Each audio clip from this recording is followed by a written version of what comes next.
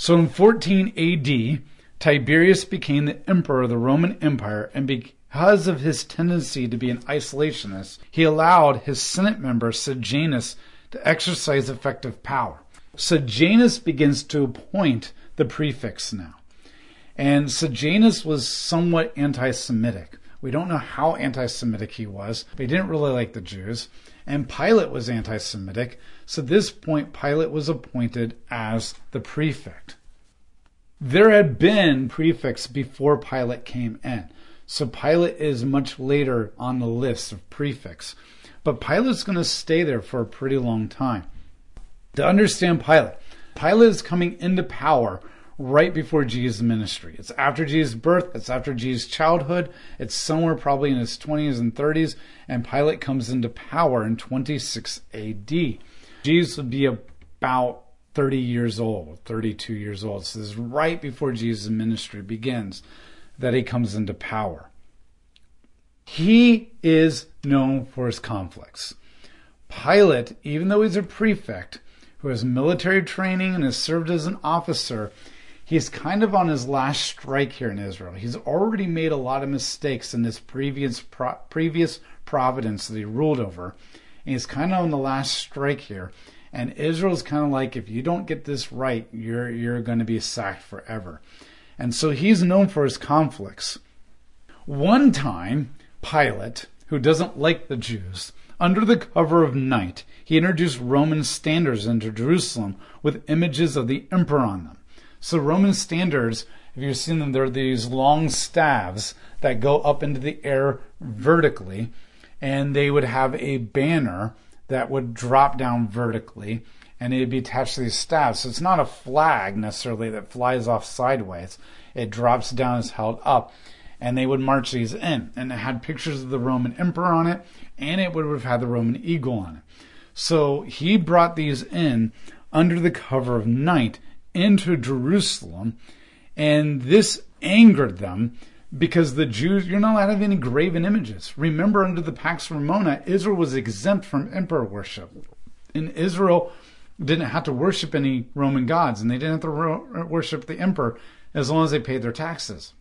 The Pax Romana said, don't bring any graven images in Jerusalem in any kind of a way, because that will disturb the peace and we'll have to put them down. But Pilate was like, I'm going to do it anyways, because I just want to anger them, because I think this is funny. So he brings them to the cover of the night. So when they wake up the next morning, they see all these Roman standards everywhere, and they become incredibly angry. They enlarge hundreds upon Jews.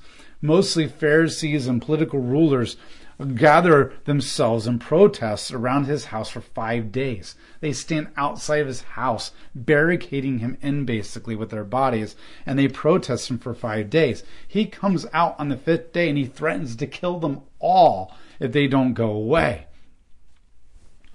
But remember, the Jews at this point, they're willing to die for their beliefs. We are not going back into exile. Death is better than going back into exile. And though we will not go zealot on you and intentionally attack you because we think that's a lost cause, at the same time, we're willing to die for our beliefs. They basically stared him down, and all of them basically took the clothing, their robes, from their neck, and they pulled it away from their neck, and they tilted it sideways, and they said, go ahead and kill us. Strike us down right now. Dare you. And the implication was, remember when Archelaus intentionally angered people just so that he can kill them, and then he eventually got sacked by Rome? So Pilate, you're intentionally angering us, and now you're going to kill us? We dare you. That's basically what they were saying. Because when Caesar finds out about this, you're so screwed. You're so in trouble. And so they pulled it. And he was so wowed by their bravery and their willingness to die that he basically backed off. He took the Roman standards down, and the protest was basically removed. And that was one incident where they got really riled up. Another time, he took funds from the temple treasury to fund his building of the aqueduct. So the aqueducts were those large, they look like little bridges going through the land of the Roman Empire, and they bring water from springs from city to city to city. And so he wanted to build an aqueduct, but he took the money from the temple, the money that goes for the sacrifices that are supposed to go to God. So this angered the Jews big time. And once again, they begin to protest. And this time, he sent his Roman soldiers disguised as Jews and members of the crowds. And he sent them in among them, and they began to pretend like they were protesting. And then when he gave the signal, they took cudgels out, and they began to beat the Jews down, killing some of them, an inch of the life of others. So he beat them down and drove them away. Then there was another time, this guy's got a great track record. There was another time where he brought shields in with Tiberius's name on them. He brought them in to Jerusalem, but he removed them when they protested to Tiberius. So this time they said, we'll go to Tiberius, and you're no friend of Tiberius, Caesar. And we'll go to him and tell him that you're disrupting the peace by doing this. And he was like, oh, okay, don't do that, I'll take them out. There's times that he thought he could get away with it and beat them down. And there's other times he was scared of getting sacked by the Caesar for disrupting the peace. And so he was on very thin ice with the Jews and Caesar with the way that he conducted themselves. This is why when you get to the trial, like all three of these incidences have already happened with Pilate. And this is why when you get to the trial of Jesus, we'll talk about this in a lot more detail when we get to the book of Luke. But in gist, and I'm going to really nutshell this, but we'll get more in depth when we get to the book of Luke. In gist, basically, what's happening is, for a long time, the Jews are like, we love Jesus, we love Jesus, we love Jesus. He doesn't care about Jesus' innocence in any kind of way. He's proven this already with the way that he conducts himself. He doesn't care about truth. He doesn't care about justice. He doesn't care about Jesus. He's just another Jew who cares if he lives or dies. But he's on such thin ice by Jesus' trials that all he knows is that for the last several weeks, the Jews have loved Jesus, and they've been calling him as king. And so all he knows is if he kills Jesus, and Jesus is truly innocent, this might cause a rebellion of the Jews, and they can go to Caesar and say that Pilate intentionally killed Jesus to make them mad, and then they'll do a rebellion, and he'll have to kill them, and this will get him sacked. He's on such thin ice that he doesn't think he can survive another rebellion of the Jews that he has to put down, knowing that he's the one that caused the rebellion. But at the same time, if they want him crucified, and they want him dead, so what do you do with that? They all want him dead, and he doesn't kill Jesus, then they might rebel. And if they rebel, then he's the reason they rebelled, and he has to kill them all, and they'll go to Tiberius, and da-da-da-da-da. And so he's like in a rock and a hard place. He's got to figure out, should I kill Jesus to stop the rebellion, or should I let him live to stop the rebellion? And that's why he does all those things. That's why he flogs Jesus. Well, this will make them happy, because now I'm not killing him, but I'm not letting him really totally live and go on his own either. He lets Barabbas go. Remember, Barabbas is a zealot, and they hated Barabbas because Barabbas caused so much trouble for Israel attacking Rome. But now they're willing to let this psychopath serial killer zealot go instead of Jesus. So everything he's doing, and then finally when he says, I'm not going to kill Jesus because that's what I've determined, they're like, you're no friend of Caesar. And when they said you're no friend of Caesar, that's basically their version of, we're going to tell Caesar that you're causing a rebellion and you're going to have to kill us now and you're going to get sacked. All that trial has nothing to do with justice or truth or innocence in any kind of way. Everything about it is Pilate just trying to keep himself from being fired, from being sacked from his position of power, and just trying to figure out what the Jews want. And like I said, we'll go into detail more when we get to the book of Luke, because we'll actually go verse by verse and talk about what's going on there. But that's the political climate. Now, after Jesus' death, he actually figured that one out well, that they actually did want Jesus dead, and they didn't rebel.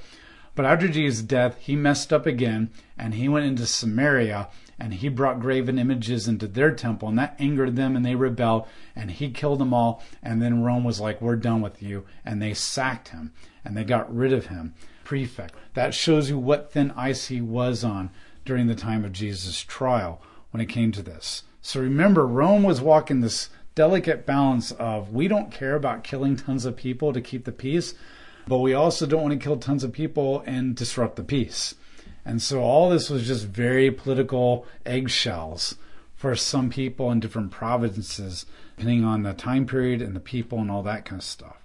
Overall, the prefects, especially Pontius Pilate, worked very closely with the Sadducees. That was one of their jobs, to work closely with the Sadducees. And Pilate actually had one of the best relationships with the Sadducees of any prefect before him or after him. It was his job to appoint the high priests. Tiberius believed in allowing high priests to maintain their power for longer than just a year. Valerius Gratus was a prefect before Pilate, and he's the one appointed a high priest by the name of Annas. And he's going to last from 6 to 15 AD. And that's longer than any high priest has lasted for a couple generations in Israel. And he installs him as a high priest and gives him a lot of authority. He partners with Annas. Annas is now then replaced by several other priests, high priests, very quickly in the next couple of years. All these priests are relatives of Annas. They're his nephews, or they're his brothers, or they're his sons. They're mostly his sons. And they're going to get replaced pretty quickly. But then his nephew Caiaphas is going to be put into power. And Caiaphas is going to stay there for a very long time, longer than any high priest has. And he is going to be the high priest of Jesus' trials. Now, if you remember in the Gospels, you read that Jesus is standing before Annas and Caiaphas. And you might be confused, like, wait a minute, Caiaphas is the high priest, and Annas used to be the high priest a long time ago. Why is Annas have any kind of say? Well, Annas was like the godfather mafia leader. He was like the head of the family. And every high priest after him had been one of his sons. And now the new high priest was Caiaphas, his nephew. And all these high priests and all the priests looked to him. Even though Caiaphas politically was the one in power, Annas was really the one calling the shots behind the scenes. Caiaphas always looked to Annas and always sought Annas' approval, and everybody else did too. And everybody knew that. Even Pilate knew that. So technically, Annas was like the big shot mafia boss, so to speak, behind the scenes that called all the shots, even though Caiaphas was the one who officially had the title high priest. So when Jesus was under the trial, going through the trials, it was really Annas that was doing this. And Caiaphas would publicly do the interrogation, ask if you're the king of the Jews. He was the one who declared Jesus blasphemy and that kind of stuff. But Annas would have been standing there the entire time over his shoulder, nodding his head in approval or disapproval or whatever, calling the shots. And they all worked together. When Jesus went to the trial, that's how it would have worked.